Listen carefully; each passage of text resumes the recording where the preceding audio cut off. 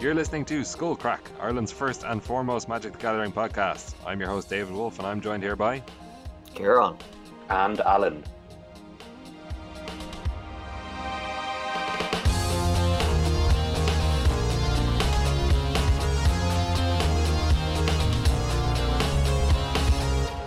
Alright lads, how's it going?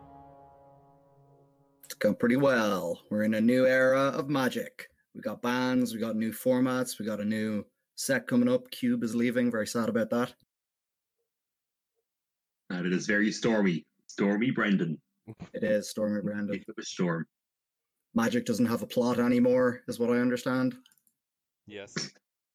But did it ever have a plot? Yeah, that's a good point.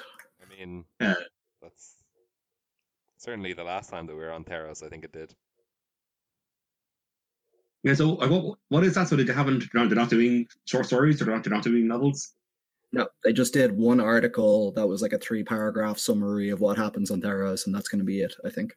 Well, what they were doing during the previous season was they were putting these like literal paragraphs next to spoilers of whatever the card was that was relevant to the story. They'd be like, "This is Elspeth's spear. Here's how she got it," in one paragraph, and people were like, "Is this seriously all the story that we're getting?" And then it turned out that no, we also got a single article which was basically just a summary. It was literally called like Theros Beyond Death story summary. Yeah, it was like a Wikipedia synopsis of like a story. Yeah, exactly. It's such nonsense. I mean, Did you not read this amazing last line? No, I didn't. Give it to me. After a brief reunion with Daxos, Elspeth planeswalked away. Calix looked on, his very being in agony. It was his purpose to return Elspeth to where she belonged, and now he could no longer reach her. But in his darkest hour, a strange idea sparked within him, and he simply planeswalked after her. Good God. I feel like that sounds kind of familiar to me. I feel like that's a cliffhanger they used before. Simply planeswalked something. But it sounds like a meme. If I was Calix, I would simply planeswalk after Elspeth. What'll I do? How will I catch her? I know. I'll go after her. then I'll catch her. It's so poor. Well, I think I'd prefer having nothing over this, because I think something I mentioned before was that I just think the cards themselves, between the art and the titles and the favorite decks, do a great job of kind of drip feeding a really kind of cryptic story to us. And I love the idea of like a kid surrounded by cards in his room, kind of trying to piece together a story using all the different cards. That's something I at least I did when I first started playing Magic. Because I think it's that I just love that cryptic storytelling, which is something that the creative team have shown they're more than capable of doing. Like if you just like go looking through the Theros spoiler, you can just pick out some bits of favorite text. You can kind of piece together what's happening in the story. I think giving us a Wikipedia synopsis kind of undoes how good the writing is. Here's the paragraph you get about Ashiok. Ashiok's visions are more real than most, and in one of them, Elspeth seized Heliod's spear, Crusaor. When the vision had passed, a twisted vision of the spear remained, dripping with darkness and power. Secondly, Ashiok learned of the Phyrexians' existence and promptly planeswalked away to learn more of these true living nightmares. Promptly planeswalked away. Simply and promptly planeswalked away gives you so much idea of the magic and power that these planeswalkers have. Jesus Christ. Upsetting. Well, Phyrexian hype. That is Yeah, to be fair, yeah. Hopefully we have some good story stuff back then, because that is one of the coolest like parts of Magic, I think, the Phyrexian stories. Yeah. I mean, the Eldrazi used to be one of the coolest, but not anymore. Why's that? Just because Battle for Zendikar was terrible. That wasn't really about Phyrexian stuff, though.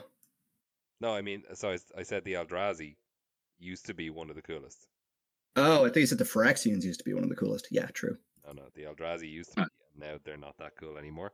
But the Phyrexians are still cool. They're still cool. If I was Emrakul, I simply would have not got trapped in the moon. Exactly. I'm assuming that they probably like had a novel ready to go for this and pulled it because of the pushback on everything that was done before. Yeah, that makes sense. Possibly, yeah. Or like maybe not ready to go, but like it was in the middle of being written. Possibly by Greg Weisman, who knows? That might have been it, yeah. Oh, God. Anyway, Like I were throwing him under the bus. And it probably would have been Greg Weisman's fault, and it would have been terrible. clearly him. He really should have planeswalked away. He can't planeswalk away from any deal. So true. All right, just before we kick off here, I want to mention something that is important, and it's something that has happened in the Irish Magic community over the last few days, and also relevant to the world Magic community. But a local Irish judge, he's not actually Irish, but he's one of us. Ollie has fallen on some hard times, hit on some mental health issues recently, and there is a GoFundMe that has been set up to help him out, and I'll provide the link to that in the show notes as well. And basically, Ollie's just a fantastic guy. He's a great person to learn about Magic from. He's just like always so enthusiastic when he's talking about Magic. He was there for me at a tough time when I was DQ'd from the World Magic Cup, and he had supportive words for me. I don't know anybody who's ever really had a negative interaction with Ollie, so it's lovely to see the outpouring of like help and support that is coming into that GoFundMe. So yeah, as I said, I'll link it in the show notes if people want to check it out. Yep, just to put in my 2 cents there as well. I would agree with that. Ollie was a big part, probably the main reason that I decided to become a Magic judge. He kind of nudged me on that journey, and I was definitely inspired by the way he treats people in the Magic community, how welcoming he is, how he teaches people to learn the game, enjoy the game as well. Like, even though he's been playing for, just I don't even know how many years, he still enjoys the game at FNM when he's playing sealed, as if it was his first month learning the game. And I've had trouble with mental health issues and stuff in the past as well, and it is very tough to ask for help when you're on hard times like that. So I really respect Ollie's courage in doing that. So I just wanted to say that. The outpouring of support, if you look at the GoFundMe, will really just show you, what people think of him. As Wolf said, there's people from all around the world donating, judge friends, people who are saying, they've known him for years and judge with him, people who are saying they've only met him once, but they made a huge impact on him. So it's obviously doing very well. But if you read the description of the GoFundMe, Ollie is in a place where I believe he's not an Irish citizen, so it's quite hard for him to access reasonably costed treatment. So all the money, even though they've already reached their initial goal, all the money will go to great use. And if you have a few quid to spare, I would really appreciate you clicking the link. Yeah, definitely. Just to hammer on the points you made, that Ollie is a great mentor. He's a great friend and a great player. He's always a great presence, in the shop for new players, for pre-releases and stuff. If you play Magic at all, either in Ireland or at GPs, he's definitely someone that likely would have interacted with, and I'm sure if you have interacted with him, solid experience, you would soon forget. So yeah, definitely, I hope things get better for Ollie, and hopefully this helps, and hopefully you help. Yeah. So as I said, I'll throw that link in the show notes, and on with the show. All right. So we're going to talk about these remaining Theros previews, and we're going to talk about modern bans. Very exciting. I mean, kind of.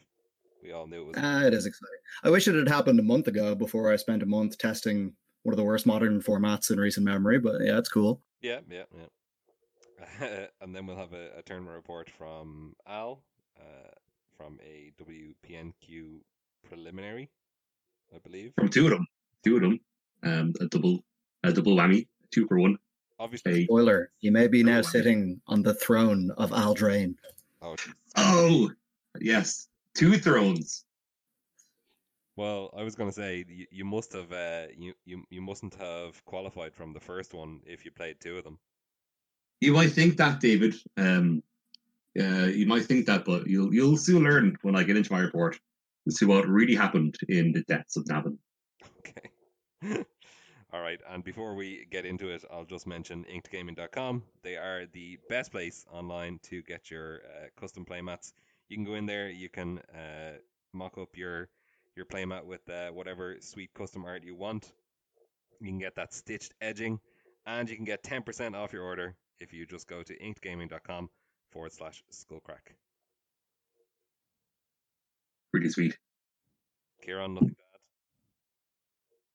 This week, I feel like I've been helping the guys out too much with my additions to the ads. I feel like they need to take a break, restock their inventory and stuff, because they're probably sold out at stress just because of how many playmats I've sold to this point. So I'm going to take it easy this week.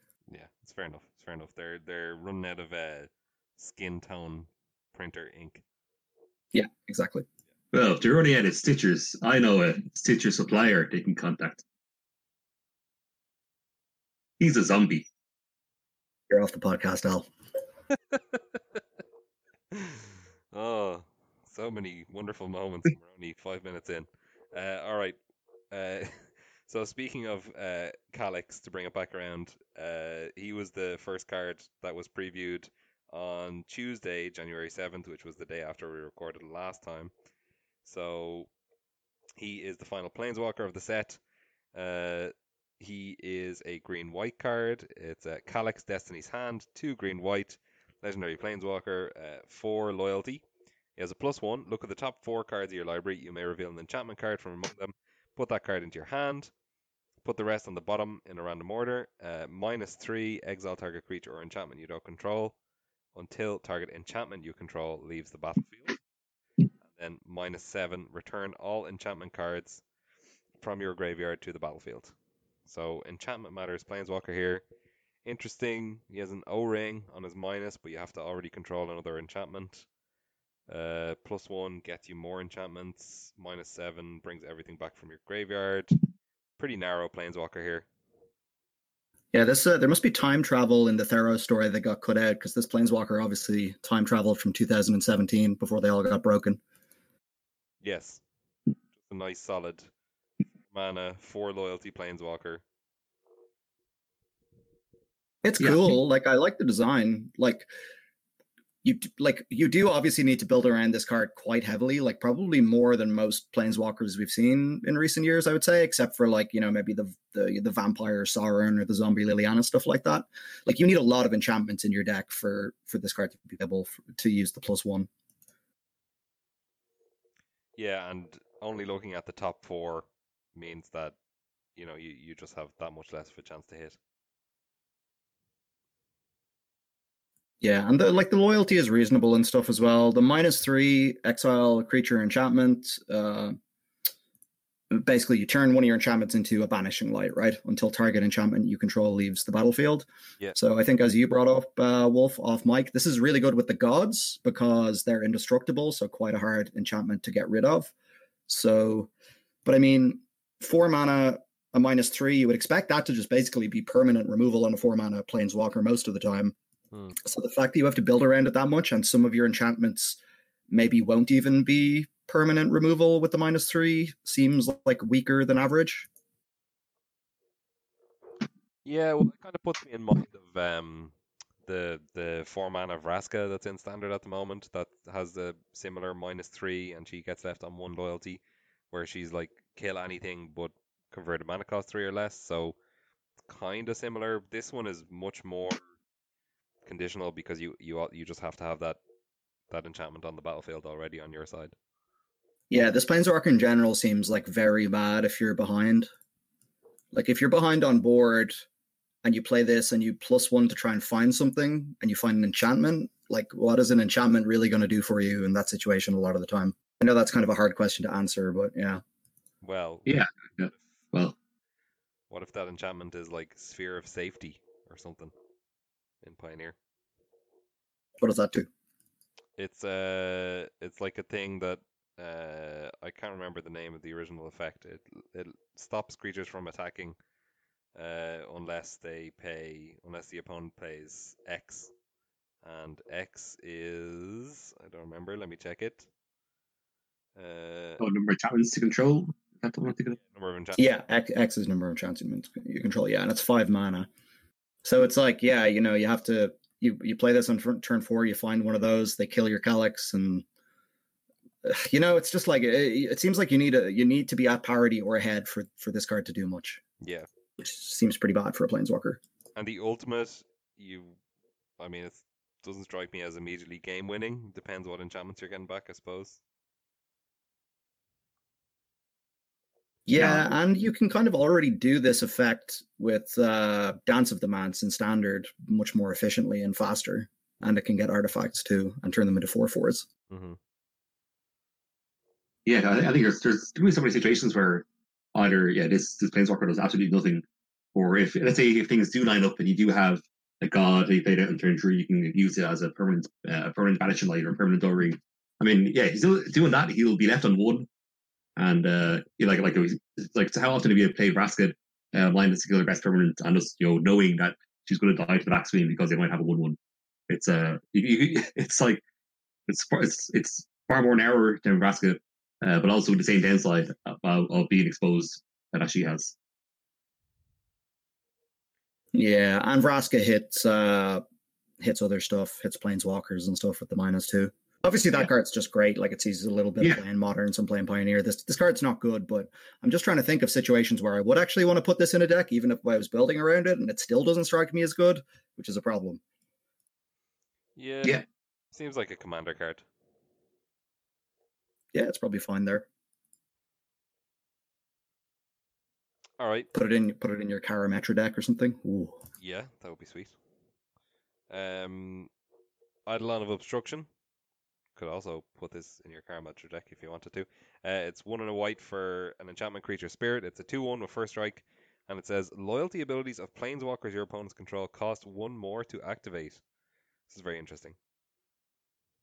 Yeah, I think this card's very good. I think it's just a 2/1 first strike for 2 is the rate you want. Obviously reminds you of Thalia, has a taxing effect in the same way.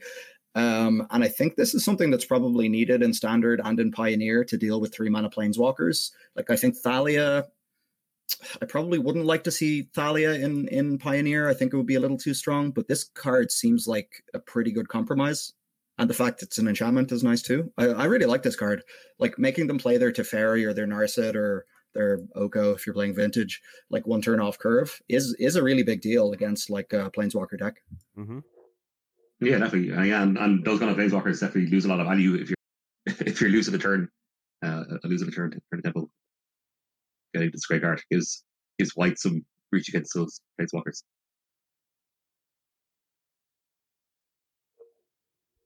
And like, it does mean that they'll probably have to play it a turn off curve. They can't just like probably play it the turn before they want to use it and then just not use it that turn, because it's probably going to be attacked considering the type of deck that you'll have this card in. Yeah, and a lot of the time I feel like with the way these decks are built now, that will just leave your opponent with no play at all for that turn. Yeah. Which is obviously excellent. So that seems pretty great to me. Yeah. This is kind of laughable against Fires decks, though. I mean, they have to get there first, and like the way you beat Fires is pressure them early too, right? So getting to play a decent, I mean, it's only a 2-power attacker, but it's still like going to get in for damage too. Yeah, I suppose a lot of times like Fires wants to play Teferi on turn 3, I suppose. So but a lot of the ways that Fires is built in Standard now, at least, is that they rely on Deafening Clarion to sweep forward on turn 3. So obviously, Eidolon of Obstruction not great against that, but you can't have everything. Yeah, I mean, I think like what white 2-drop is good against Deafening Clarion. There just isn't one. Yeah. I guess it's like when the way Fires actually out of the game is by having the Blue Castle and scrying every turn. So you'll delay that for a turn. If they don't answer this, you might they won't be able to do that. That scry to loop when it's in play if they have any planeswalkers they want to use. Yeah, and if they played Fires turn 4, they can't use a turn mana of a 4-mana planeswalker that turn because it'll get taxed even with Fires in play because they'll be tapped out afterwards. So it still slows them down on that turn. That's true. Yeah, that's true. Okay, so from a white 2-drop to a clearly superior green 2-drop, we have Destiny Spinner, which is just an uncommon.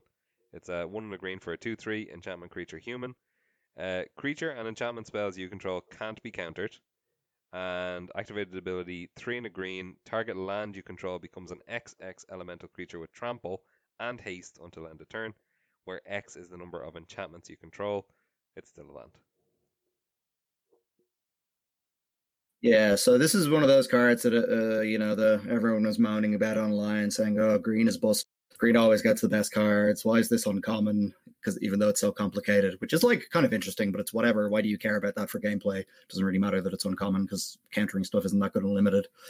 But like, yeah, this card is just excellent. Like, there's very little downside to like putting this in your deck, at least as a sideboard card.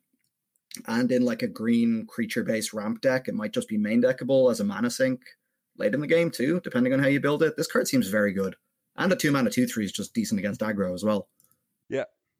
Yeah, it's great. It's just so much. It's like I say, these are decks that want a mana sink, and also don't want their big baddies getting countered. So it's one of those things. Yeah, decent against aggro, good against controlling decks.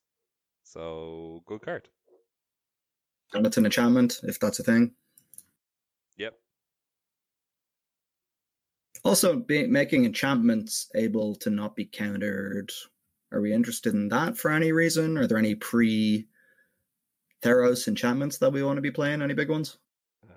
Omniscience. Ooh, I don't think that's legal anymore, but sure. Pioneer. M19, was it? Yeah, M19, yeah. Wilderness Reclamation. Oh, love it. Oh, that is great. Yeah.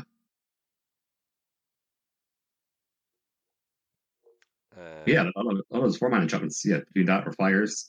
You're probably not green if you're playing fires, but like a lot of say likes of like the blue black decks would really struggle if a player can resolve will just reclamation. So usually you have to jump through hoops to make sure you can counter it on turn 4. But if this is on board, that can't be done. Yeah, it definitely puts the pressure on in that way. I mean, it just seems like a very solid card.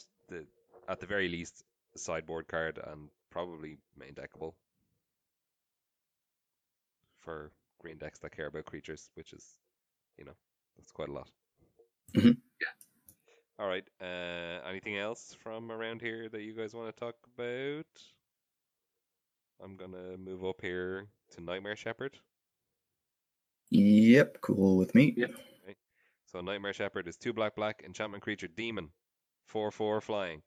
Whenever another non-token creature you control dies, you may exile it. You create a token that's a copy of that creature, except it's 1/1 and it's a nightmare in addition to its other types. What are some of the things that we said that we can do with this?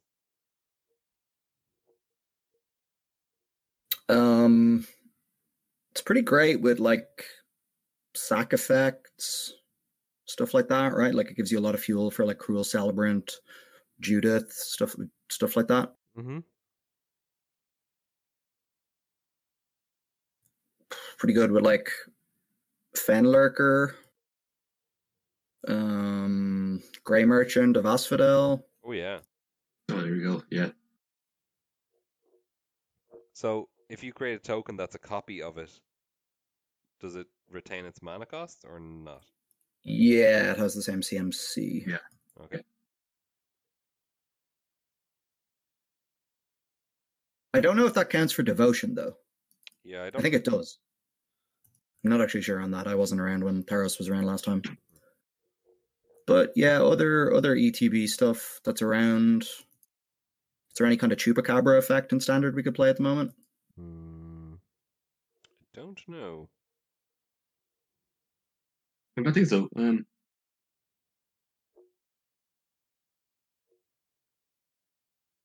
It's pretty good with Midnight Reaper. Just like a little bit of value. Yeah. Draw a card, get a token. I don't know. I think it'll just go into those type of decks, sort of anyway. Yeah. It's kind of annoying you have to exile it to get the effect, though. So that doesn't work with a lot of the recursive stuff in like the Aristocrats type decks. Yeah, that is kind of awkward. Yeah, I guess you want to be abusing the enter the battlefield ability. But it's also just a 4/4 flyer for 4. Like the stats are good. Is it good or not good with the Black Red Titan? So if you have this in the battlefield and you cast the Black Red Titan for just its like normal cost, not the escape cost, then it comes in and you sacrifice it and you get the, what is it, discard a card, and then if they discarded a non-land, then they lose 3 life. So you would exile it then, and then you get a copy that's a 1/1 that gets that ability again, makes that trigger again, and then you can also obviously attack with it next turn to make it do it again. It's like, Yeah, but you also have to exile it from your graveyard, so you can't escape with it anymore for the rest of the game. yeah, but if you're getting the trigger like 3 times, that is maybe enough. I don't know. Yeah. No, I could see it. It could be a thing. But yeah. Sacrifice. Oh yeah. Well, then you have to sacrifice the token though as well. That comes in, so you won't be able to because it didn't escape. Yeah, it also has the ability where you didn't escape it, right? So it'll get sacrificed. Yeah, that's how it works. Well, you get it twice. Yes, but still get it twice or something. Yeah, it's you're not wrong there. Yeah. I mean, they're kind of a non-boat having the same deck together, because if you want to be escaping, you have to not exile your stuff from the graveyard. Yeah.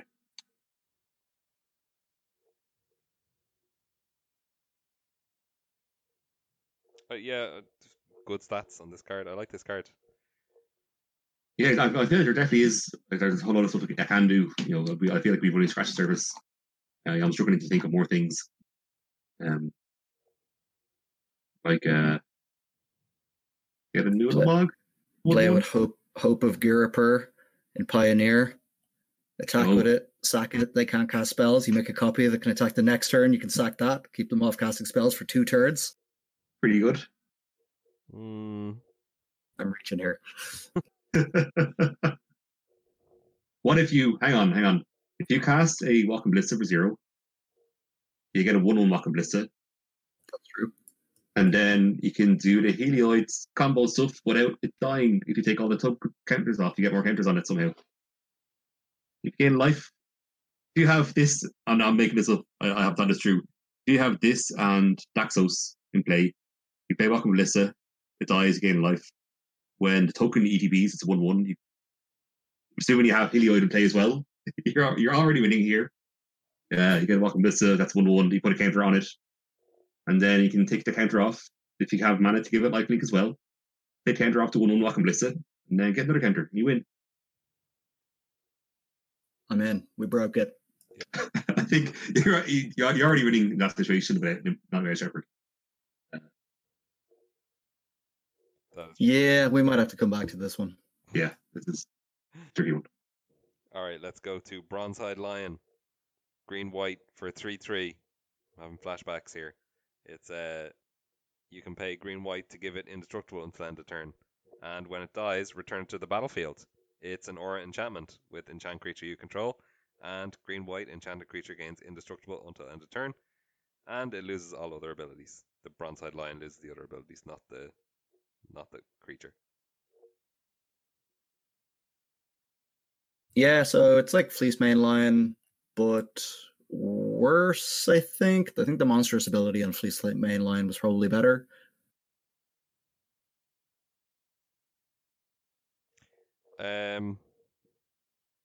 How much did that monstrous ability cost? Like 5, I think. And I put 1 counter on it and made it hexproof. Is that what it was? Hexproof and indestructible, I think. Is it just hexproof? Hexproof and indestructible. Fleece Mane Lion, yeah, hexproof and indestructible. And it's monstrosity 1, yeah. Yeah, that's pretty good. So yeah, I guess Bronze-Eyed Lion goes in a slightly different deck. It goes in some kind of aura deck. Or yeah, I guess it doesn't have to. It can just go in a green-white creature deck, and yeah, when it dies, it comes and protects one of your other creatures. Insane. Yeah, it's pretty good. There could be like a green-white tokens deck, and you use this to play to protect your, like your Amara or your what's the one that gets bigger for how many creatures you have or whatever. Oh yeah. Oh, no, that's gone. That one's rotated, right? Yeah. That was from Dominaria. Yeah, I don't know. It could be a thing. Yeah, whatever your key creature thing is. Yeah, like if you're somehow in a green-white flash deck, I mean, you use some flash spells of both of those colors. It's you just holding up the mana just means it's never going to die. especially if you can use that mana at the end of turn for something else.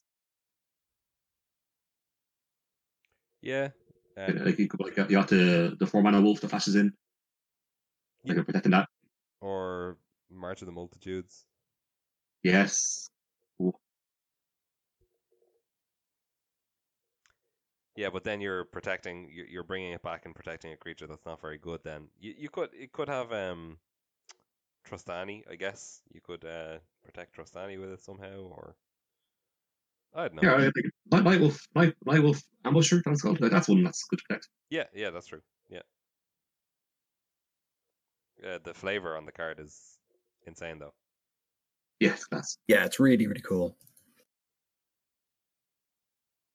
All right. Right next to it here, we've got Shadow Spear. So if Bronzehide Lion is getting you down, just pick up your Shadow Spear. It's a legendary artifact equipment. It costs 1 mana, equip for 2, and the equipped creature gets +1/+1 and has trample and lifelink.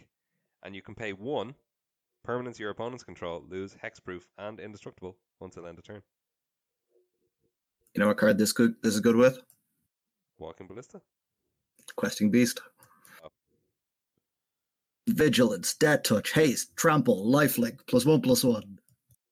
That's pretty great. A lot of stuff. That's all of them. All the keywords. I think this will see play in Pioneer, is my first thought, as for the Ensoul artifact deck. Might be better than Ghost Fireblade.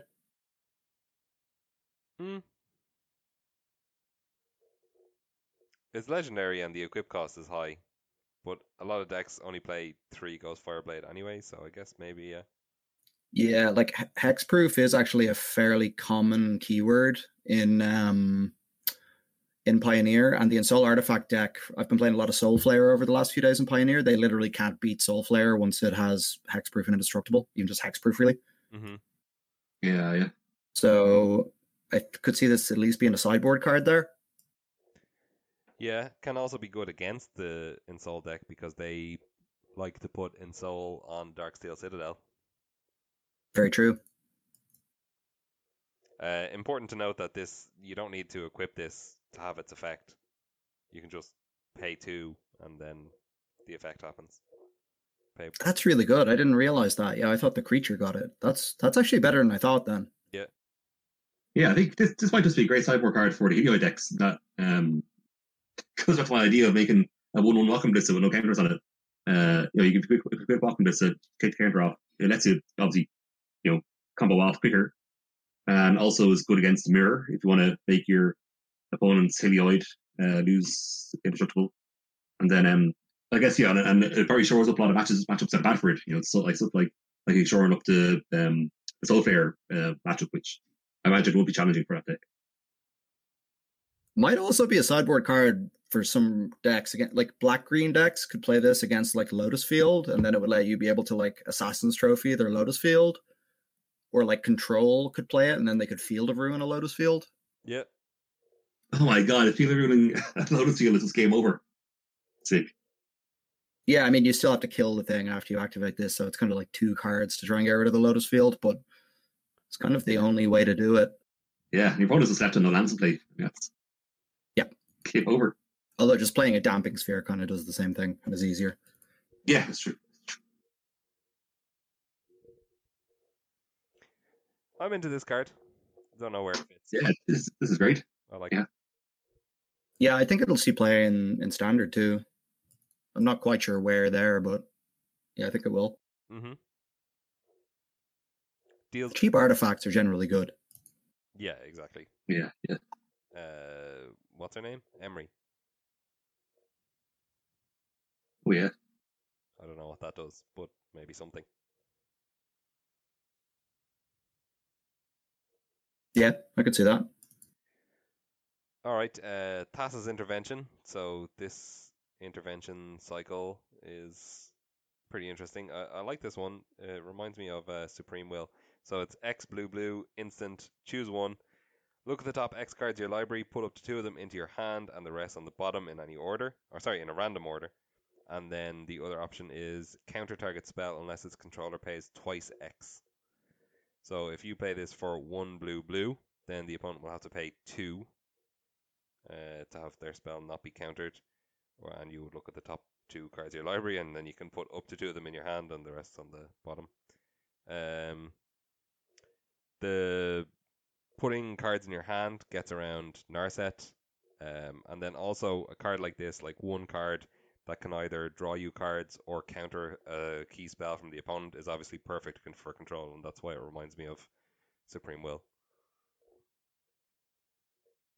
Yeah, I think this card is pretty great. Like, yeah, Supreme Will I think is actually the best comparison. I think, yeah, except for like it's a lot better late game than Supreme Will is. Yeah. I mean, it's great. Kind of. I mean, it's worse early game too. It's interesting. You can, once if you pay 4 for it, I mean, realistically, they're probably never going to be able to pay 4. So if you're paying 4, it's essentially a hard counter. And also,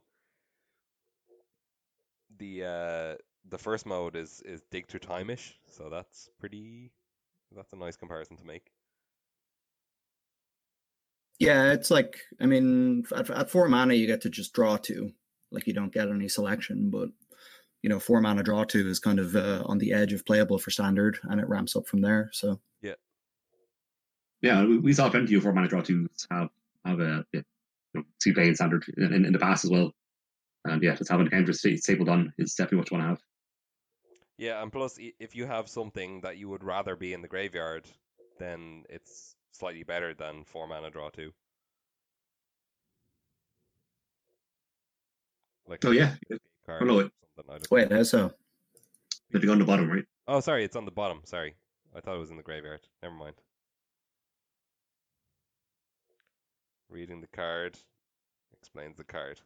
That would be sick if it was like that, and you could ramp up. You would dig through time, like take 2 and put 5 in your graveyard. You'd be like, oh my god. Gosh. All right. Speaking of the graveyard, Elspeth Conquers Death. 3 white saga. It's rare.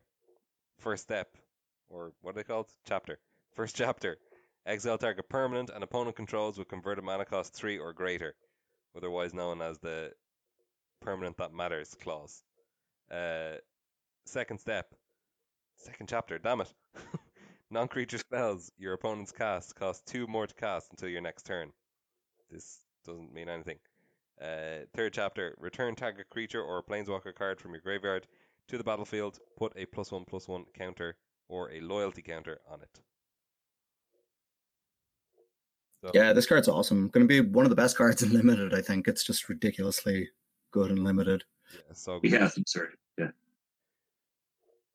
I mean, the obvious comparison is Eldest Reborn. Yeah. But it's pretty much better because, well, the first chapter is better because you get to choose what it is that's being exiled rather than sacrifice. Second chapter is probably worse because discarding a card would be better. And then third chapter, you don't get to choose from the opponent's graveyard, so only yours. So there has to be something in there.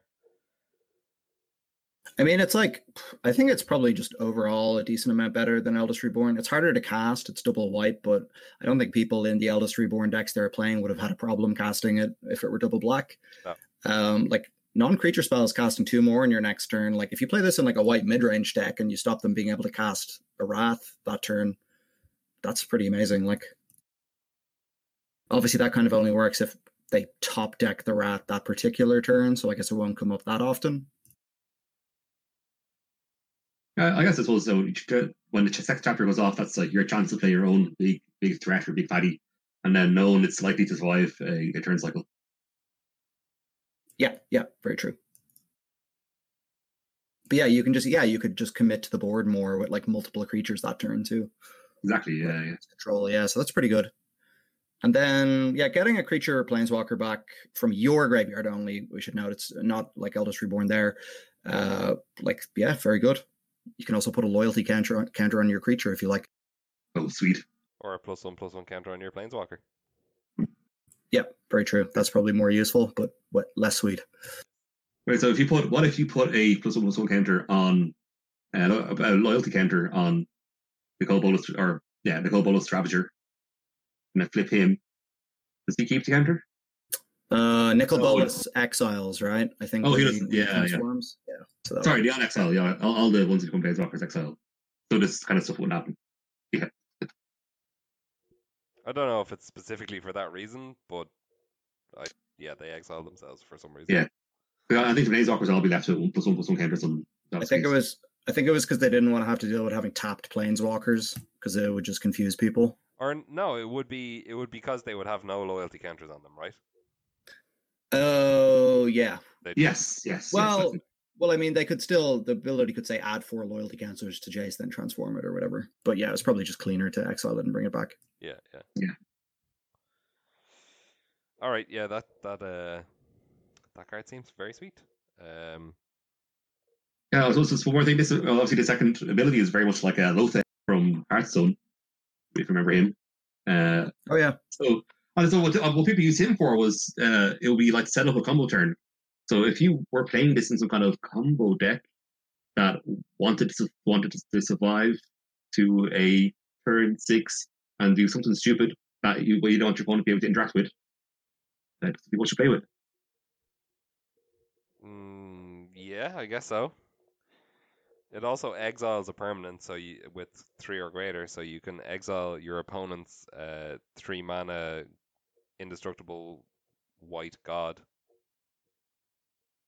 if you're playing mirror matches. Yeah. So exactly. Oh, I see where you're going. Yeah, what you said is much better than what I said. Yeah, doing that and then also coming off. Yeah, doing both. Yeah. Seems potentially playable. And then you can return a 0/0 Walking Ballista with a +1/+1 counter on it. Oh my god. So many ways to do it. Yeah, that does kind of fit, but it's 5 mana though, so. And people, yeah. But I guess, I don't know, like, when you think about, like, you think about Modern and you think about a 5 mana card, you're like, I don't think so. But when you think about Pioneer, I guess, with all the bannings, I think 5 mana cards are probably viable in Pioneer. People play plenty of 5 mana cards, don't they? Yeah. I mean, I think you can play. There's all different builds for these Walking Ballista decks. Some with Amazon and stuff. So I mean, there is some the curves do go up to 5 sometimes in those decks. All right.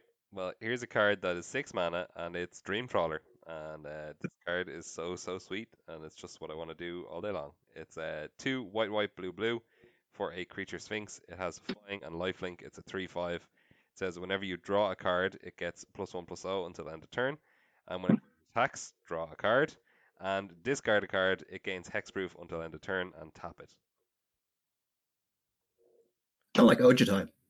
It's kind of like Ojutai. It also reminds me of, there was a Sphinx that did this or had similar abilities to this in original Theros as well.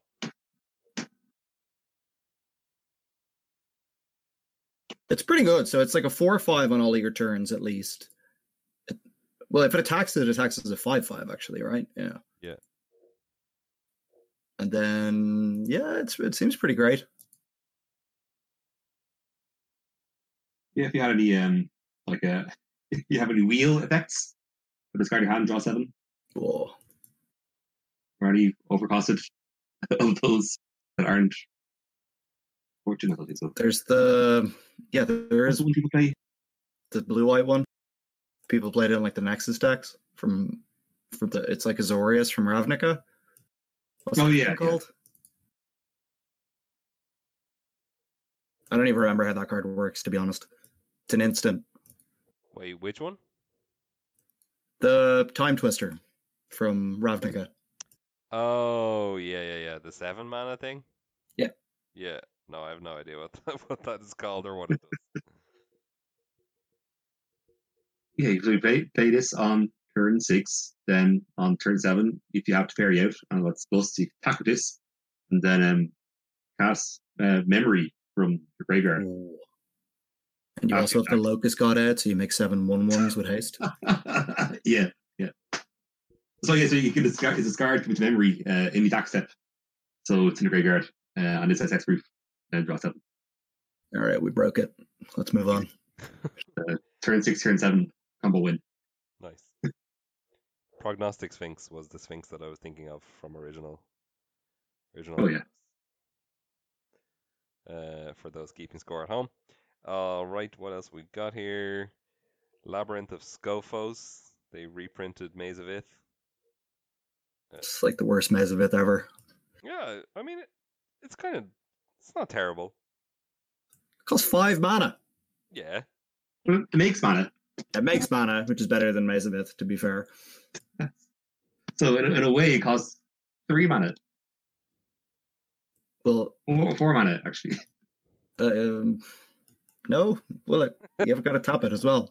I mean, in terms of the mana you saved from the previous turns, by not playing Maze of Ith. Oh, okay, yeah, right, fair.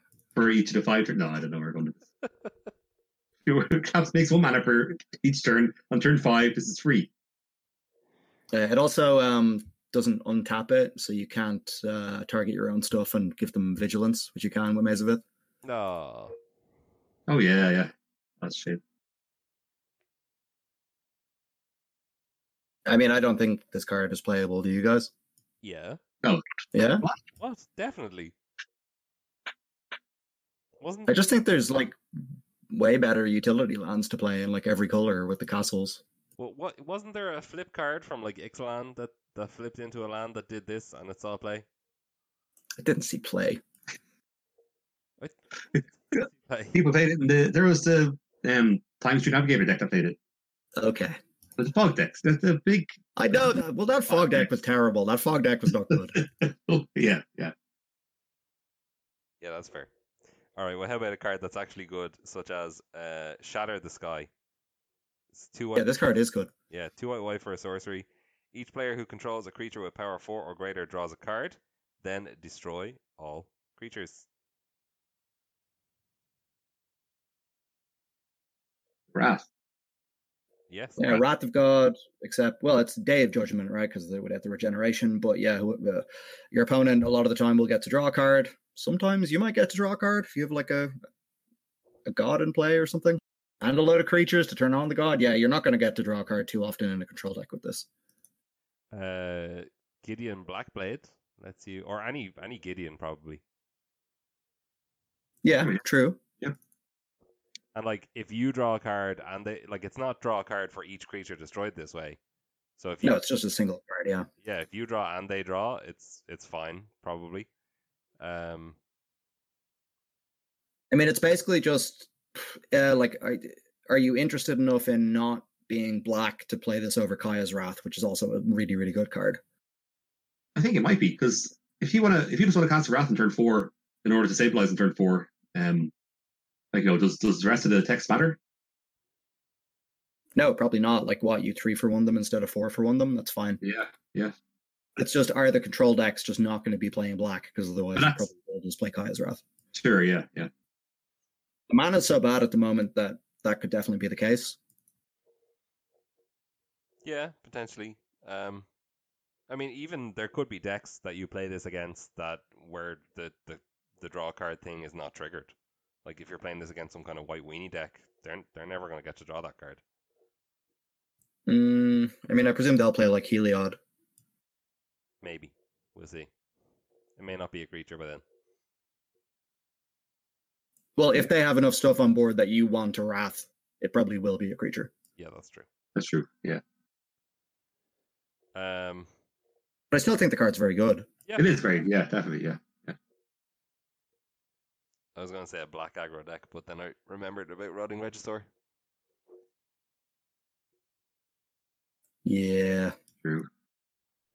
No, I mean, these aggro decks, I mean, it's like the quality of their cards is going to be so much lower past turn 4, turn 5. So, like, if the card they draw is a 1-drop, but they're less likely to come back to the game.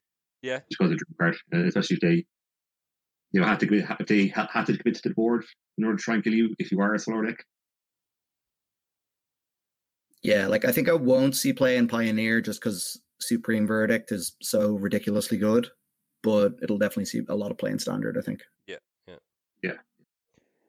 All right. Something else that we'll probably see a lot of play in Standard. Wolf Willow Haven. Oh, I love this one. Oh, here we go. 1 in a green aura. Enchant land. Whenever enchanted land is tapped for mana, its controller adds an additional green. And you can pay 4 in a green, sacrifice Wolf Willow Haven, Create a 2/2 green wolf creature token. Activate this ability only during your turn. Yeah, so you can go like turn 1 in Pioneer. You can go like turn 1 Llanowar Elf, turn 2 Wolf Willowhaven into another Wolf Willowhaven, turn 3 Castle Garenbrig, and then you have 6 mana on turn 3. Oh, 7 mana. Right? No, yeah, 6 mana. 1, 2, 3, 4, 5, 6. Well, if you had an elf on turn 1, then Yeah, if you got the elf, yeah, 7. Yeah, 7 mana turn 3. That's Tron. You only need 5 cards to do it. 6 cards. I mean, two of them could be basic lands, you know. Yeah. You can have loads of copies of them. you are getting a lot of green mana with this though, because it doesn't add one of any color; it just adds a green. Yeah, but like a Yeah. lot of the ramp decks in Pioneer are already just mono green, so that seems fine. Yeah, that is true. Yeah, I'm excited for this card. And then the 5 mana, sacrifice it, get yourself a 2/2. Like when you've got nothing going on, that's something to do. You can maybe block something, or I don't know, if both players have nothing, you can get in there, start attacking. Yeah, Yeah. like I was literally saying, just if you play a big planeswalker or whatever on turn 4, and then you just get to on turn 5 activate it and make a wolf and chump block their one creature, that's pretty awesome. Yep. Yeah. I think this card's very good. It'll see a lot of play in Standard, and I think in Pioneer also. Yeah. And it's good in Limited. Yeah, it's very limited, but like this.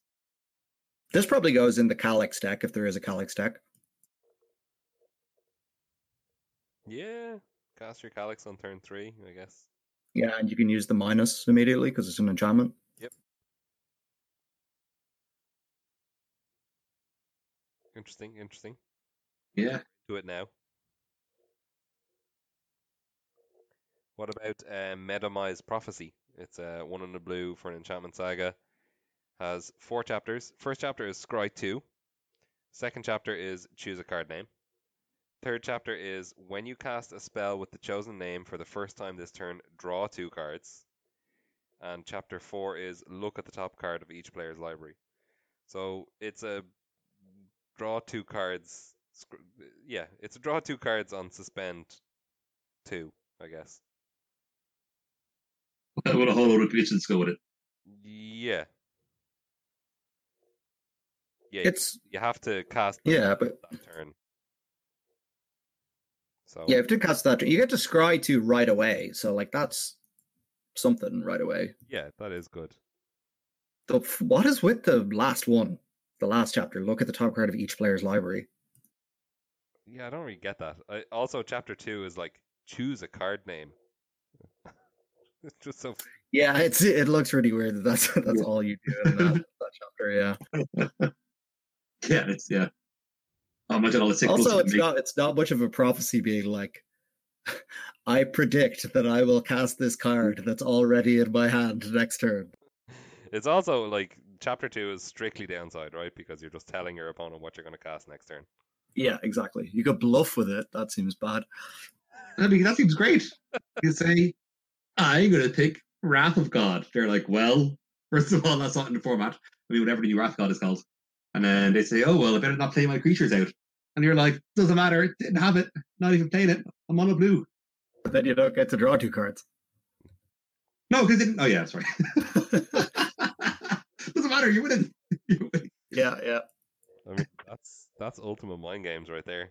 It is. That is definitely an Alan Harrison move. I do like that. Because they're going to be thinking, oh, well, he's hardly going to not name a card he's going to draw. He's going to want to draw 2 cards. Turning out doesn't matter. Already got loads of other effects. I think that 4th chapter is to help you line up your next Medomai's Prophecy.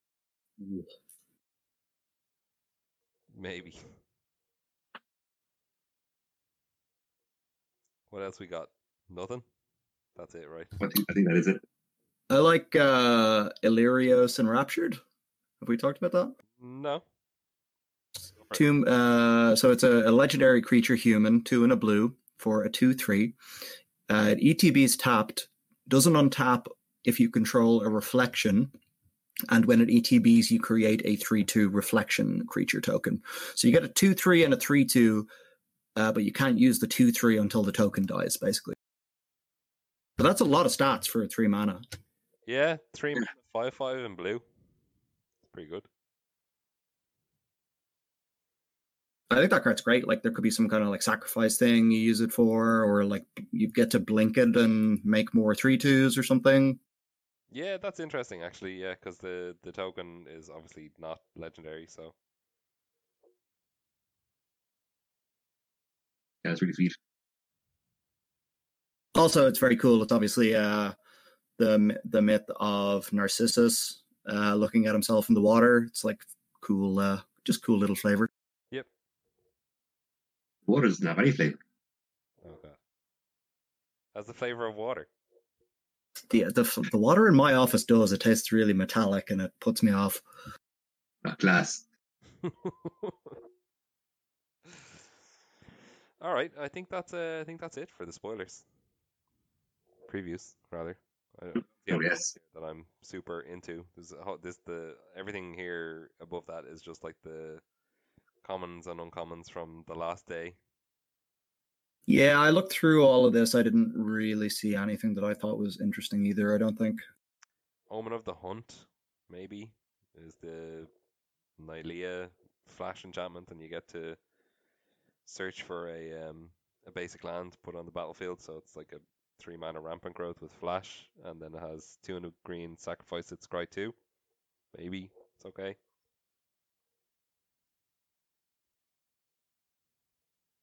Obviously not with this audience. Yeah. I mean, I'm looking at this is Pilgrimage in my hand right now. I'm like, oh, Elysian Caryatid is good, right? Yeah. It's a 1/1. Probably just worse than the Elemental Mana Dork.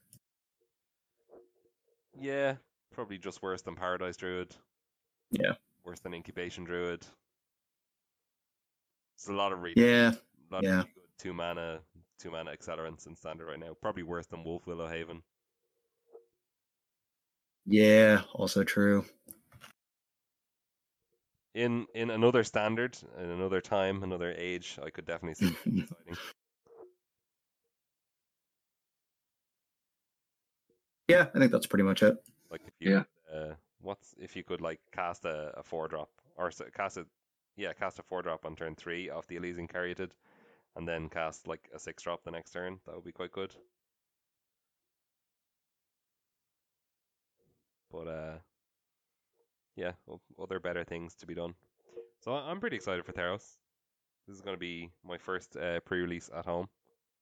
oh yes. Gonna show everybody what you're made of. Crush them all. Oh yeah, that's right. Yeah, that's awesome. Class. I was able to go to a standard event. No, not standard. I played Pioneer recently. It was my first event back in the shop. Because I've been pretty busy, looking for jobs, moving, and I am now located in a secure location in North County Dublin. So I'm able to venture out to events. But yeah, I went and played Pioneer.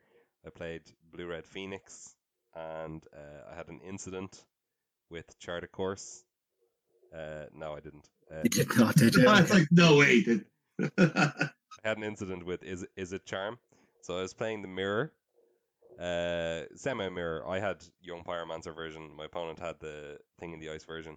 But yeah, my opponent had Narset out on the battlefield, and I was like sorely lacking for lands. So I decided that I would cast Is It Charm on my opponent's end step, so that I would be able to draw 1 and then discard 2 with Is It Charm. But it was fine because I think I had 2 Phoenixes in my hand, or 1 Phoenix and some other spells that I couldn't cast. So I said to my opponent, I was like, right, I'm going to cast Is It Charm on your end step.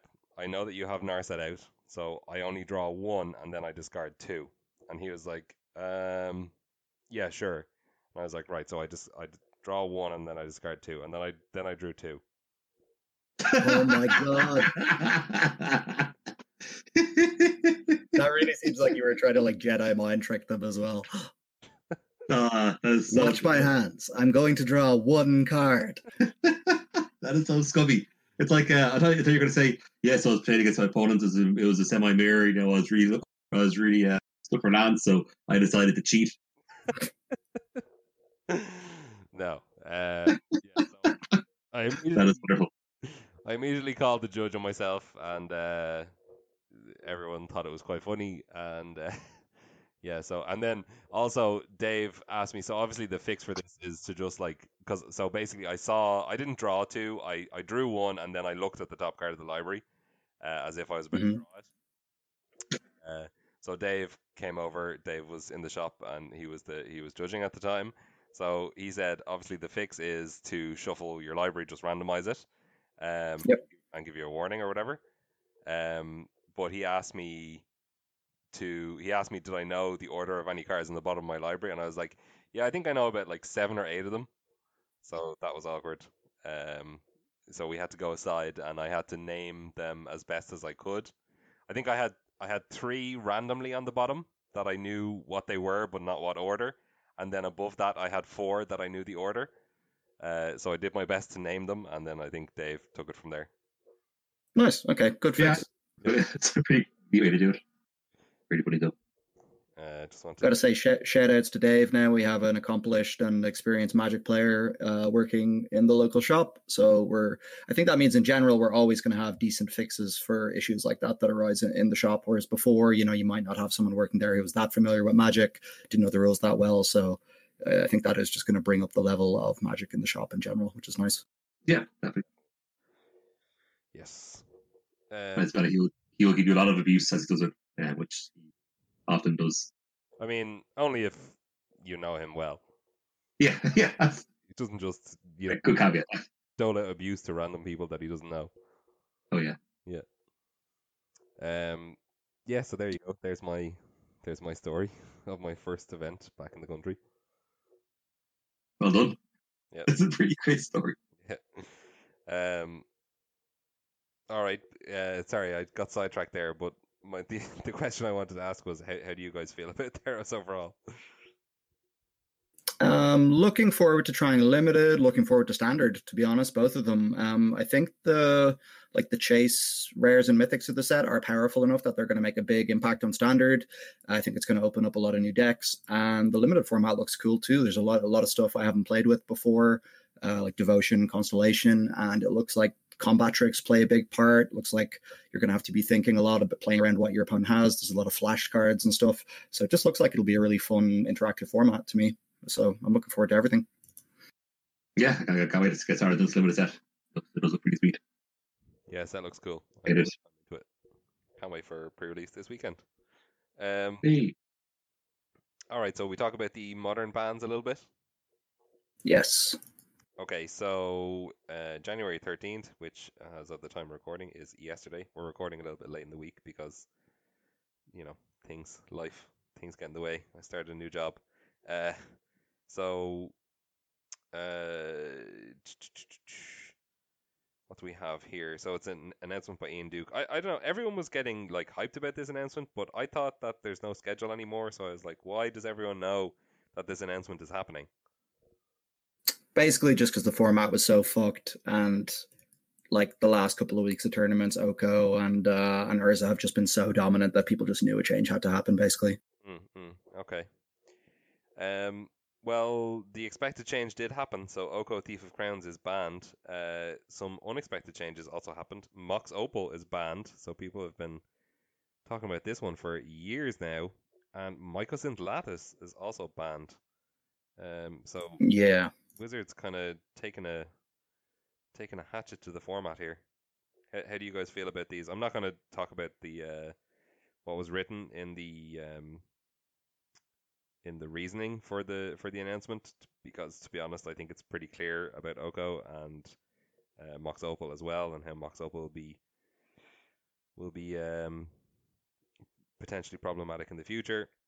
And then Mycosynth Lattice, they just said it's unfun as a lock piece. So Yeah, I'm pretty happy with all of these bans. Oko, I don't think we really need to talk about much. I mean, it's just the best Planeswalker ever printed. It's too good for probably every format.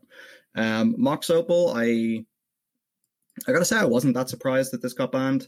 I knew they were banning something from Urza. I didn't think they would ban Urza itself, partially because it's just kind of a cool mid-range card if it's not busted, and it's the face of the Modern Horizons set, and they don't want to ban yet another card from Modern Horizons.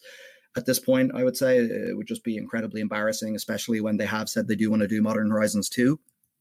So that's not really much of a surprise to me. Mox Opal, as you said, has just been on the watch list for a long time. It's like it's just always doing busted stuff. It's like Affinity when that was a top deck. It was I don't know if Affinity was oppressive back then, but it was certainly top tier. Like KCI when that was the best deck, that was all about Mox Opal. Like these Urza decks, just the same thing. Like Lantern when that was one of the top decks. Again, kind of an unfun deck. So everyone's known that this is the case. I get that Affinity players and stuff and Mox Opal owners are upset about this. I don't really have any pity for the people I saw moaning on Twitter today who are complaining that they just bought their Mox Opals like this month or bought foil Mox Opals or whatever. It's like, come on, you really should have seen which way the wind was blowing at this case at this time. But the Mox Opal owners who've had them for years and years, I'm kind of like, you've had your time in the sun, you've gotten your value out of the cards. I'm sorry that people are losing such an amount of financial value with both of these cards, but like the writing was on the wall in both cases, I think. Yeah, definitely. You definitely see these going a long way off, and I think I think the format will be a lot better off without these. Yeah, I think they could make some unbans in Modern. Like they could probably unban Chrome Mox if they want to unban another card like it in the format. But like, I just don't think like degenerate fast mana cards generally make for good Magic. They just like, when do they ever lead to people having more fun? Fast mana is just always unfun, and when it's broken, it's miserable. Yeah, definitely. Yeah, to be honest though, I was surprised by this because I felt like Mox Opal has dodged a ban for so long now that it just felt to me like they wanted it in the format. They want like some amount of fast mana, specifically artifact fast mana, to be like a feature of the format. I think they did, and I just think they no longer do. And to be honest, I think this is a fine time for it to go, Yeah, that's fair. And then Mycosynth Lattice, Al, you upset? I'm a little bit upset. I did enjoy one of the many pleasures of my life is explaining to a new player how the Mycosynth Lattice lock works when they pick up Mycosynth Lattice and start reading it. I'm like, well, let me explain. And then I win. But like I suppose thinking about it more, it does make a lot of sense to ban this. I think if these Mox Opal decks are taking a hit and the Oko decks are taking a hit, even if Infinity's taking a hit, Tron will be very well positioned to dominate. I think this is a pretty fair nerf to Tron. It doesn't damage it too much. It kind of just certainly damages the current Great Creator package, which may or may not be still worth playing. But I mean, Tron can just go back to having a normal sideboard. It was already very powerful. Yeah, which I think is great. Also, I think one of the reasons why Green Tron had to play Karn the Great Creator in the first place was because of Eldrazi Tron and because of the Urza decks. Because otherwise you just get run over, and the Stony Silence effect helped so much there. So with Urza banned, I don't think Green Tron specifically is even losing all that much by losing access to the Mycosynth Lattice. I think Tron will still end up in a better place than it was previously. Yeah, definitely. And I think it's and like Oko's did pretty well against those decks as well. Yeah, against Mycosynth Lattice or the other artifacts that Karn brings in. So he definitely would have sorted away with the meta if it wasn't for a nerf to his toolbox. Yeah, definitely. All right, that's the Modern ban list. How long until Oko is banned in Legacy? I think it'll be a while, but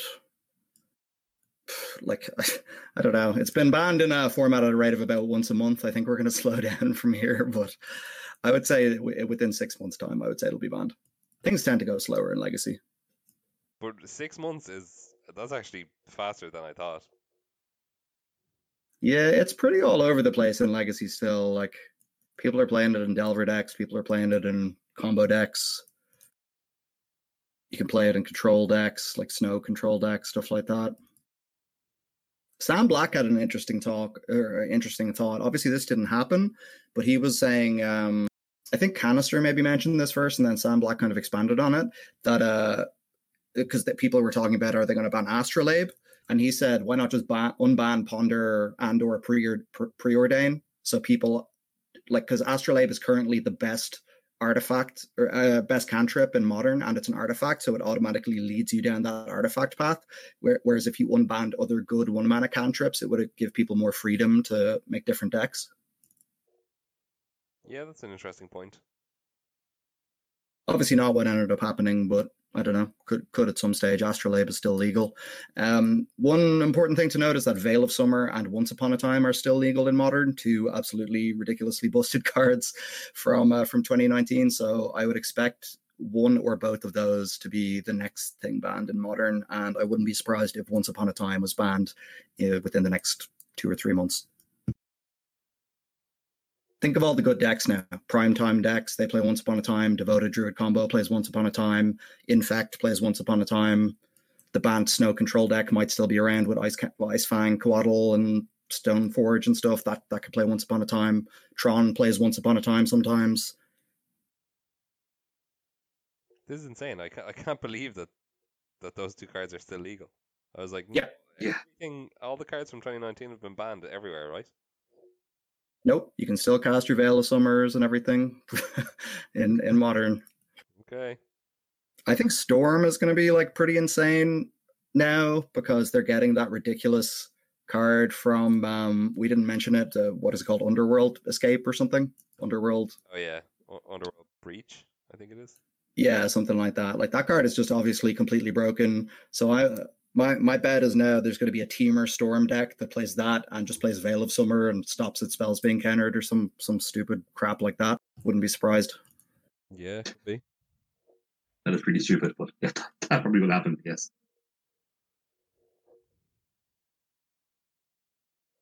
But yeah, I think Modern will definitely be in a better place after this, but Once Upon a Time is going to make the format still too homogenous. Mm-hmm. They did also mention Pioneer in this article just at the end, talking about how they are aware of the Heliod Walking Ballista combo, but they're going to stick with their guns of what's it called? Of not banning things in Pioneer until they see what's going on. Basically, they're just going to wait and see. Yeah, I quite like this announcement. Obviously, they just don't want to, it was so embarrassing for them, obviously, when they have to do these kind of emergency bans and stuff, even if it's not in Standard, if it's in Pioneer. So they're willing to take a risk that they're obviously pretty confident that it's not busted. Because the way they worded it was like, we've seen the community's excitement at this combo or something, which made it seem like they had considered it. And they're saying like, oh, the community thinks this is good, but we're pretty confident that it's not broken. And they're obviously willing to risk a weekend of Players Tour coverage, which is going to be Pioneer in Brussels, that it's not just going to be Ballista dominating everything. So seems good to me. We'll have to wait and see how it turns out now that the Theros is coming out. Yeah, Alan, can you share any thoughts on testing this? Did you actually go and test it, or I don't know? Yeah, I was testing a little bit. Yeah, I think I tested a few different versions. One now is a blue by color flash kind of version. I think it's. I mean, I feel like it isn't necessarily an automatic win the game kind of combo because it does take some setup. I think most common, unless you're including extra cards like something like Radiant Phantom or something, you really are setting up turn 4, turn 5 to win. So I think you want to be. Feels like you want to be in a deck that is doing kind of otherwise fair mid-range stuff or kind of controlling stuff or tempo-y stuff with this kind of I win the game kind of combo in the back. So I don't think it's really kind of combo you want to go all in on. So maybe that makes for a more fair kind of game. But I think I'll just be testing that on the next phase or a few odd matchups. So I think once Thursday comes around and these go Magic Online, then we'll really see where the ballistas walk. Yeah, like the thing about this combo is like obviously I've talked about it before on here and said I think it's going to be very good. There are a ton of ways to deal with the combo, you know what I mean? Both in terms of just play removal, and there are a ton of sideboard cards that deal with it as well. So there are answers. Yeah. Yeah, so like mono red can play lots of things that stop people from gaining life, and Kieran, you're into Soulflare right now. I think Soulflare is a pretty good deck, and I think Soulflare can kill that Heliod deck before it can get its stuff online, and it probably doesn't have any way to deal with a resolved Soulflare that's massive and flying and double strike, trample, haste, whatever. Yeah, they can cast like Settler Wreckage or something. That's about it. Yeah, that's really all. Yeah, so like, and also if you play like Soulflare, like you get to just play a bunch of Thoughtseizes in the sideboard as well, and probably find more sideboard cards if you need them. And I think every deck is going to be like that. I think blue-white control decks are going to have answers. I think black-green mid-range decks, you know, are going to have a bunch of Thoughtseizes. They can find other answers as well. Like white decks can play Solemnity, as you said. You can play cards to stop people gaining life. You know, you could play what's the red guy where you take, it's one in a red, you take Harsh Mentor, one of my favorite cards that was completely unplayable at standard. Take 2 whenever you activate an ability. Yeah, it's okay, I guess. You know, it's just you can think of a ton of answers. So the combos going to have to be very, very good to be oppressive. Yeah. Just because of how easy it is to disrupt. But as you said, Al, you know, if it's just always your backup plan and you have a good deck that can win without it, that's the scary idea. Yeah, exactly.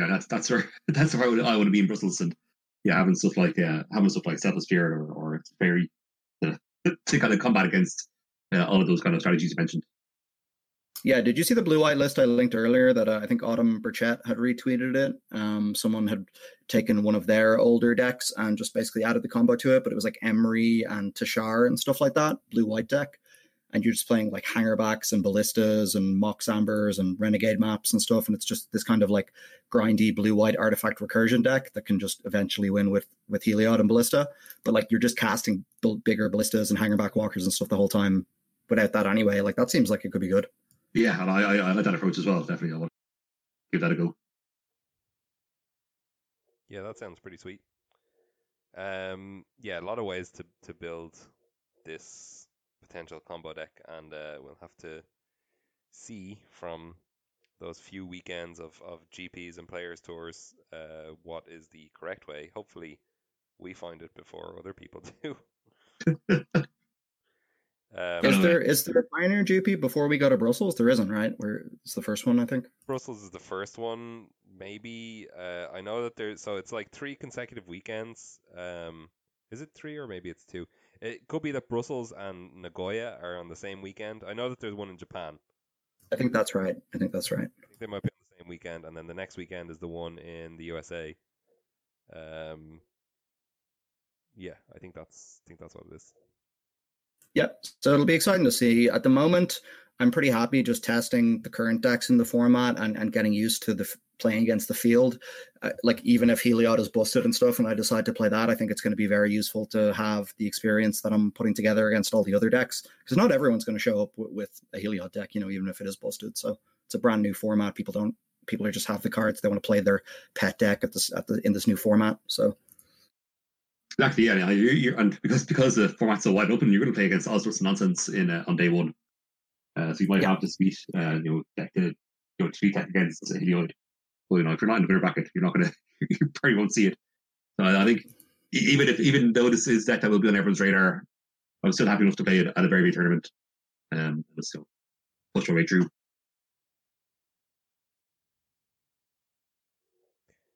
All right. So Al, do you want to give us the lowdown on your tournaments that you attended?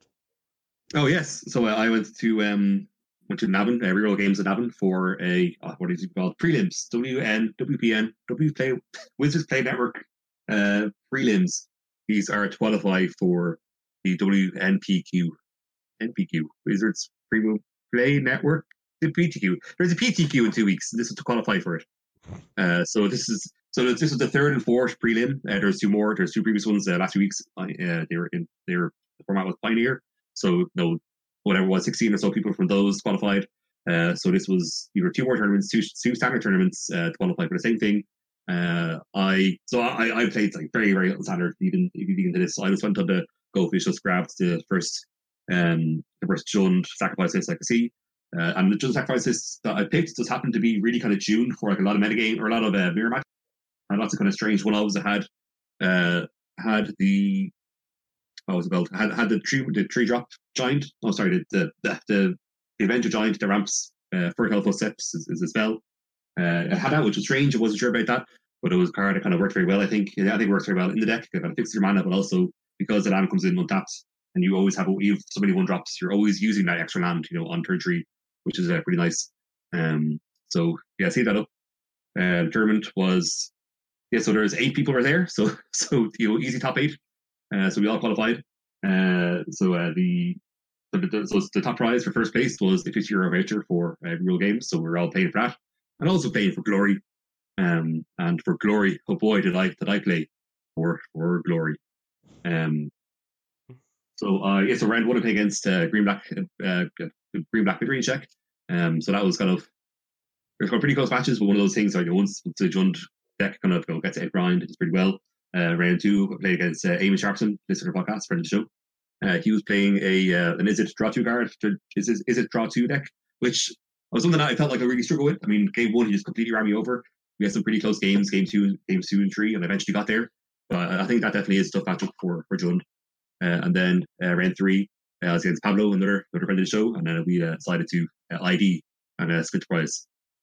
So it was a pretty short tournament. We kind of hang around a little while waiting for the next tournament.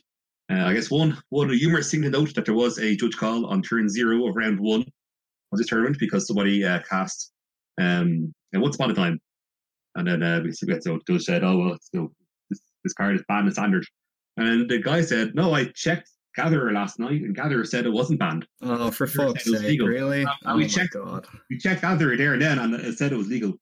I don't look at Gatherer now, says it's banned, but it definitely said it was legal at the time. So did he get a warning for that, even though Gatherer was correct? I would be tempted to not even give a warning in that scenario. Yeah, I think there was no warning given, but it was whatever the actual deck list fixed, whatever that was.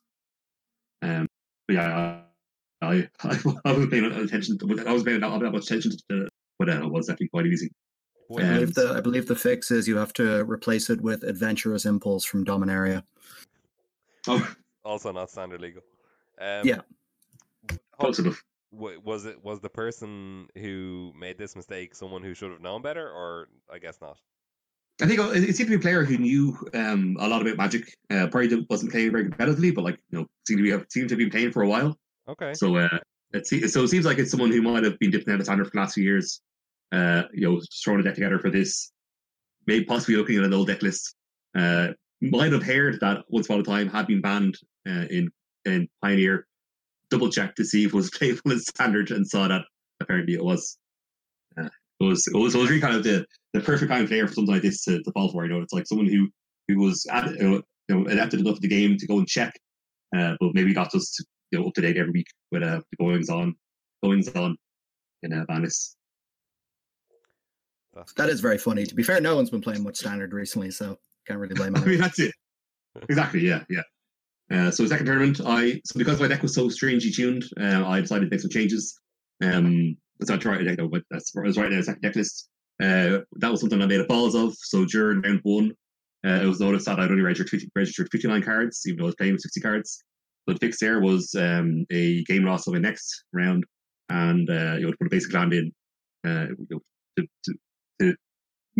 put a basic land in place of the card that I was playing but not registered. Wait, did you only register 59 on the deck list? Is what happened? On the deck list, yeah.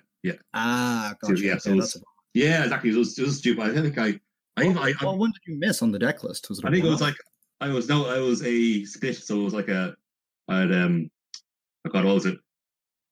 So the version I was playing had two trashing Ronton in the main and one in the side. I thought it made more sense in meta to go one in the main, two in the side. Just one in the main, one in the side. That's something that I was intending on doing, but I had to on my deck there was just two of them. Then I only had registered one. Yeah, so it was So it was stupid on my part. So I was I was going to round 2 with a game lost, and with a unauthorized deck, with an extra land. And then I was up against Pablo, so I was just blessed by having an absurd, actual perfect curve in game 1. I was on the play, so I went turn 1. Turn 1 cat, turn 2 double oven, turn 3 the devil mayhem devil, which is just doing 6 damage every turn and draining 2. Pretty absurd. So then, but that's very quick game 1, and then our game 2 was very, very long, really good game. Sorry, Pablo was playing. What was he playing? He was playing oh no, it was very good. It was very close games. Can't remember what it was. It was green white. He's playing green blue flash. So it was like really, really close. Very, very long grindy game. I was end 1 life point, 1 point. Slowly came back. So it was kind of, even though the game lost, the match was always just going to be those 2 games anyway, because we had a very quick game 1 and like an almost 45-minute game 2. So eventually won that, and that was great. I was feeling very, very confident about myself, and I was like, you know what, I'm not going to ID round 3. I'm gonna play for all the marbles. But then it was kind of late at this point, so we decided to go home. So I ID'd the final round as well. So I won everything. Won the whole damn thing. Got 2 cryptic commands and 2 places in the PTQ in 2 weeks. So, congratulations, first of all. But it's quite annoying to me that people who have already qualified can continue to play the preliminaries. It is, yeah. I think it was something that they had checked previously on previous prelims, and it's something that can be done. That players can, quote unquote, steal places at the prelims. Well, I suppose in this case, like the 4 prelim just wouldn't have fired if it wasn't for this rule. Yeah, like I think the idea behind the system is to just get players going back to the same store, whereas previously under the PBTQ system, people would only go to a given store once per season, right? Whereas this means that every store gets regulars coming back multiple times. So I think Wizards are looking out for the shops in this case, even though it might be slightly less fair to the players. So I'm kind of okay with that, because Wizards needs to make steps like that to help out the LGSs. Yeah, that's the point. Yeah, I can see that side of it. Well, yes, that does sound positive, but at the same time, this structure for WPNQs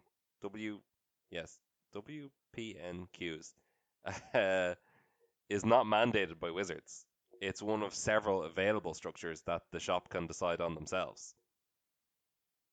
Right, but the idea of the shops running multiple prelims and then, essentially a PTQ, I mean, it's just kind of obvious that's the way the shops are going to run it, right?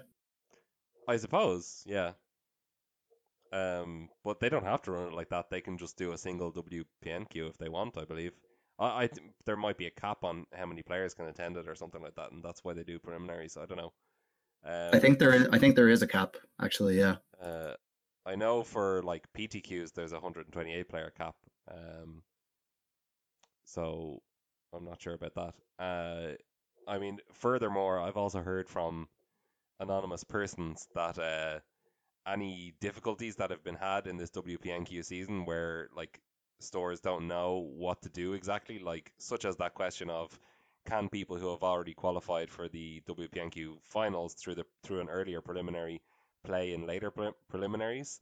The response from Wizards has been do whatever you want. We have no idea. So I don't know if they 100% care or they're just like, we're going to put it in other people's hands as much as possible. Yeah, I think that's fair. And if that's the case, that's not great. But I guess I'm still happy enough that it kind of works out well for the stores. Yeah, I think it is fine. And look, it's more events to play, so it's like you said, it's a way for players to kind of stay engaged and keep going back. So that is good. And at the end of the day, you can qualify for the Players Tour in Ireland, which you haven't been able to do for a long time. So even though I know the Players Tour is not quite the same level as what people see the All Pro Tour as, but I mean, for me, it's close enough, so that's fine. Yeah. I definitely agree with that. And also, I'll just note that if you're looking at the Magic Online prelims recently as well, in terms of PTQs, you may notice some slightly banned players also putting up good results in those, which annoys me a little bit more, to be honest. Yeah, that's another slightly banned. It's an interesting term, but yeah, that is a definitely another thing that could be addressed. Yeah, seems like it would be an easy one, right? Especially if the player uses their real name as their moto name. Yeah, blatantly. Not naming names here. The player has named themselves adequately enough. And it's no longer Yu-Gi-Oh player 1998. No, exactly. All right, well, I suppose on that note, we will move towards the end of the show.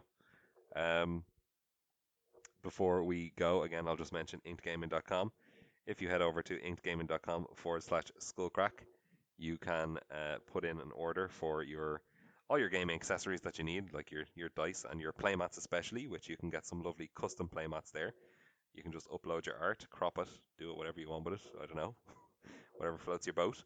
And I'll just keep harping on the stitched edging because it just makes it easy to pick up your cards. You know, it's nice. You'll no longer have to be sad about cutting your fingernails because you like having that little bit of nail to pick up your sleeves. Exactly. Yeah. Yeah. Important. If someone shows up in front of you at an F&M with a Stitch playmat, you're going to think, whoa, this person is an absolute baller. And that's true. I would think that. Otherwise. So head on over to inkedgaming.com/skullcrack and you get 10% off your order. You can also just click through in the show notes. I'll have the link there for you. So if you want to just get in touch with us, you can email us at skullcrackpodcast@gmail.com. You can tweet at us at Skullcrack on Twitter. Skullcrack is spelled like the name of the show, not the name of the card. SKULLCRAIC. And you can also tune in on Twitch. Kieran's been streaming a lot on Twitch. I'm hoping to maybe start doing it sometime soon, but I'm having issues with my PC. Yeah, definitely. That'd be great. Yeah. We're we got to get those viewer numbers up, guys. Things have been falling recently. My sub numbers are down. It's terrible. Need the subs. We do have a couple subs. I think we have like 10 subs on the channel now or something because someone gifted a few subs out. It's very nice of them. Someone gifted me a sub. I was like, wait a minute. Yeah, I think that was Ghost Club. She gifted a few people subs. Yeah, shout outs to Ghost Club, friend of the show. All right, where's that money at? Is that resting in your account, Kieran? I actually have no idea. I haven't even checked. You get like $2 per sub or something. So I don't even know, to be honest. That's funny. Yeah, true. I think it's going in and out of my PayPal account as I pay for Mana Traders or something like that. I'm gonna have to look it up and see where the money is. That's fair. I mean, Twitch takes most of that money. Yeah, it makes sense for it to fund the actual stream. So it's fair. Yeah. Oh no, I definitely split it with you guys. I just don't know where it is. It's in Lawrence. All right. So that is going to do it for us this week. Thanks for listening. Bye-bye. Bye-bye. Goodbye.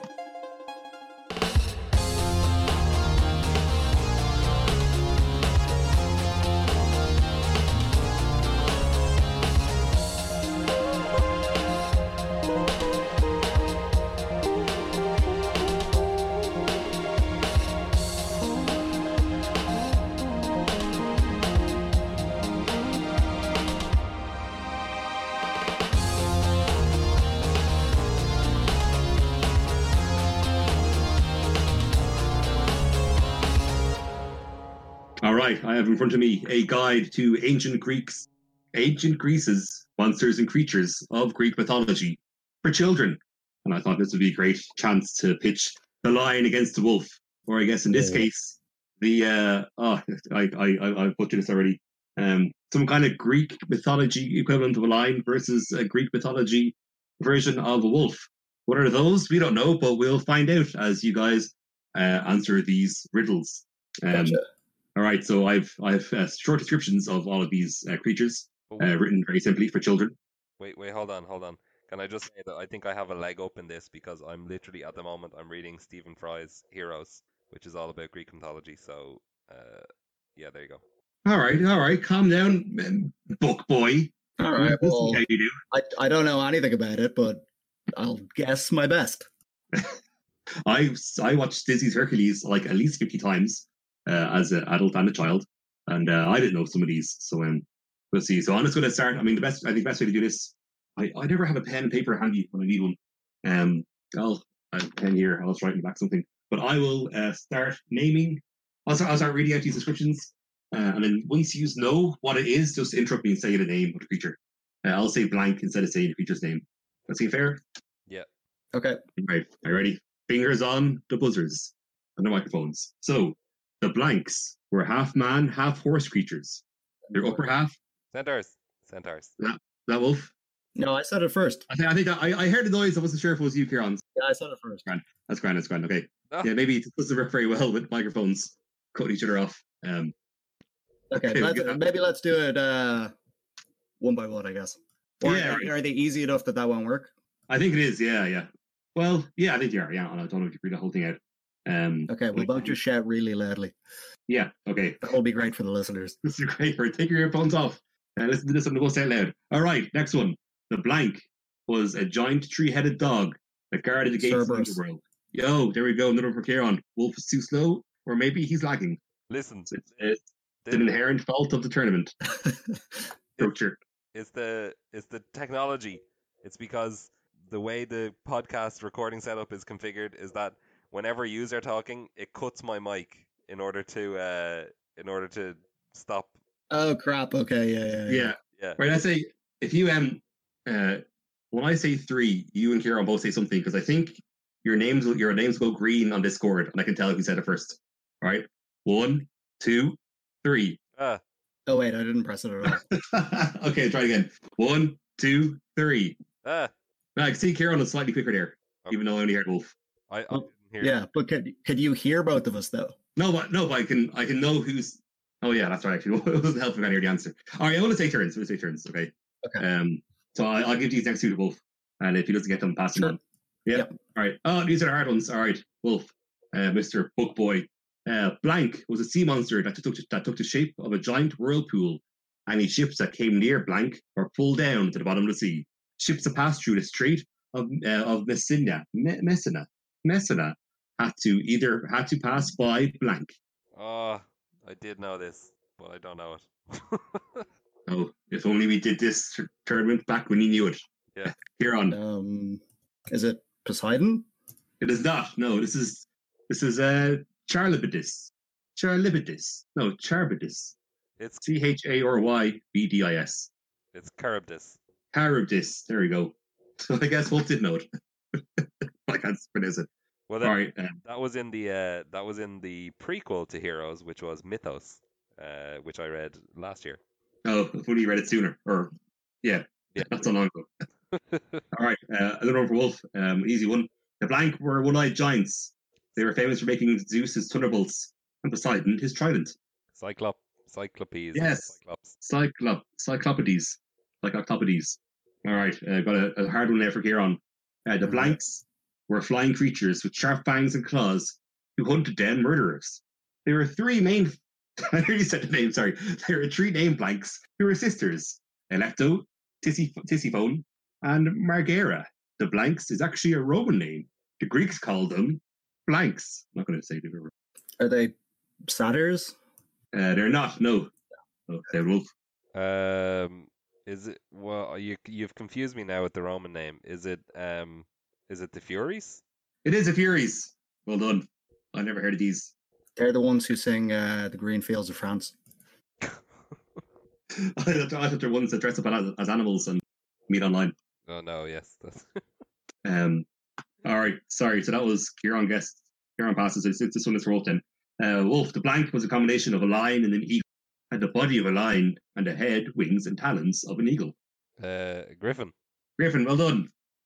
Very easy one. One from Kieran. The Blank were flying creatures with faces of women.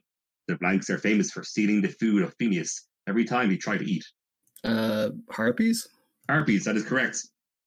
Strange story here. So Jason and the Argonauts were going to kill the Harpies when the goddess Iris intervened and promised the Harpies would not bother Phineas anymore. a nice ending. That's nice. We're going to kill them for stealing his food. They won't do it. Leave them, lads. Leave them. They're not going to do it anymore. Let's go home. All right. The wolf. The blank was a fearsome monster from Greek mythology. It was a giant snake with 9 heads. The problem was, if you cut off one head, more will quickly grow back in its place. It is the Hydra. Well done. Well done. Well done. Ridiculous. Bristling Hydra. Kieran, blank was a type of Greek monster called a gorgon. This is kind of gave it away already. You had a woman's face. Yes, Raska, well done. All right, another very easy one this is for children, okay? Another easy one for Wolf. The blank had a head of a bull and a body of a man. And I'm not going to read anymore because you're not a child. It's a Minotaur. Minotaur, well done. I mean, there's some strange ones towards the end. Guys, it gets better. Don't worry. Kieran, blank was a beautiful white horse that could fly. Pegasus? Yes, well done. You see how quick we're going through these?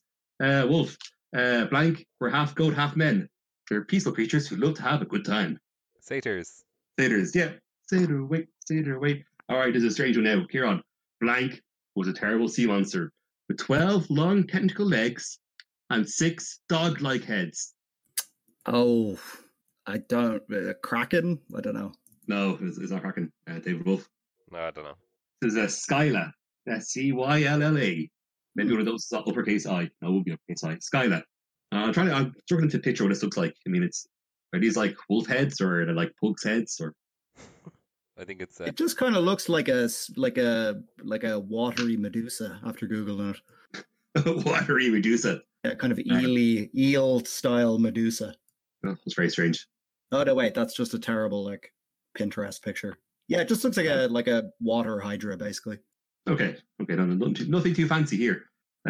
This was for Wolf now. The blank were sea nymphs who lured sailors to crash on rocks of their islands with their songs. The sirens. Very good. Over to Kieran. The blank had a body of a lion, the head of a woman, and the wings of an eagle. Is that a chimera? It is not. Damn. Good. Can you describe it again? The body of a lion, the head of a woman, and the wings of an eagle. Oh, a sphinx. Sphinx. Very good. Oh, of course. Damn. Yeah. I think it's funny how there's so many sphinxes or sphinges in Magic the Gathering that don't have women's heads. Can I just say it's absolutely disgraceful that there are male sphinxes in Magic the Gathering? Oh, it's terrible. It's PC culture gone mad. It really is.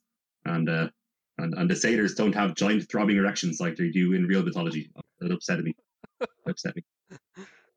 They really did. It's actually not mentioned on this children's quiz, so that also upsets me. I'm glad.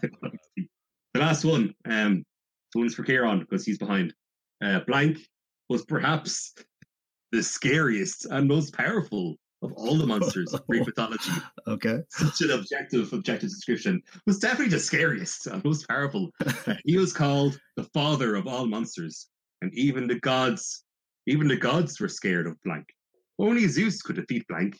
He had the monster imprisoned underneath Mount Etna. Godzilla. It is not Godzilla. No. David Wolf. Sauron.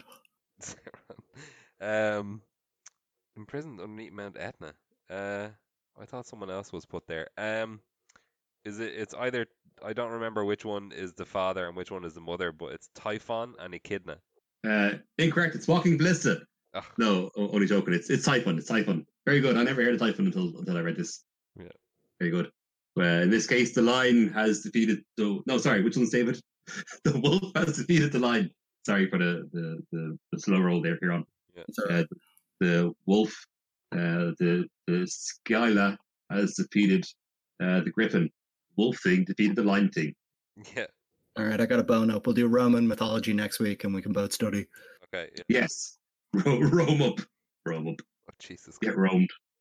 All right, that's it. Goodbye. Bye.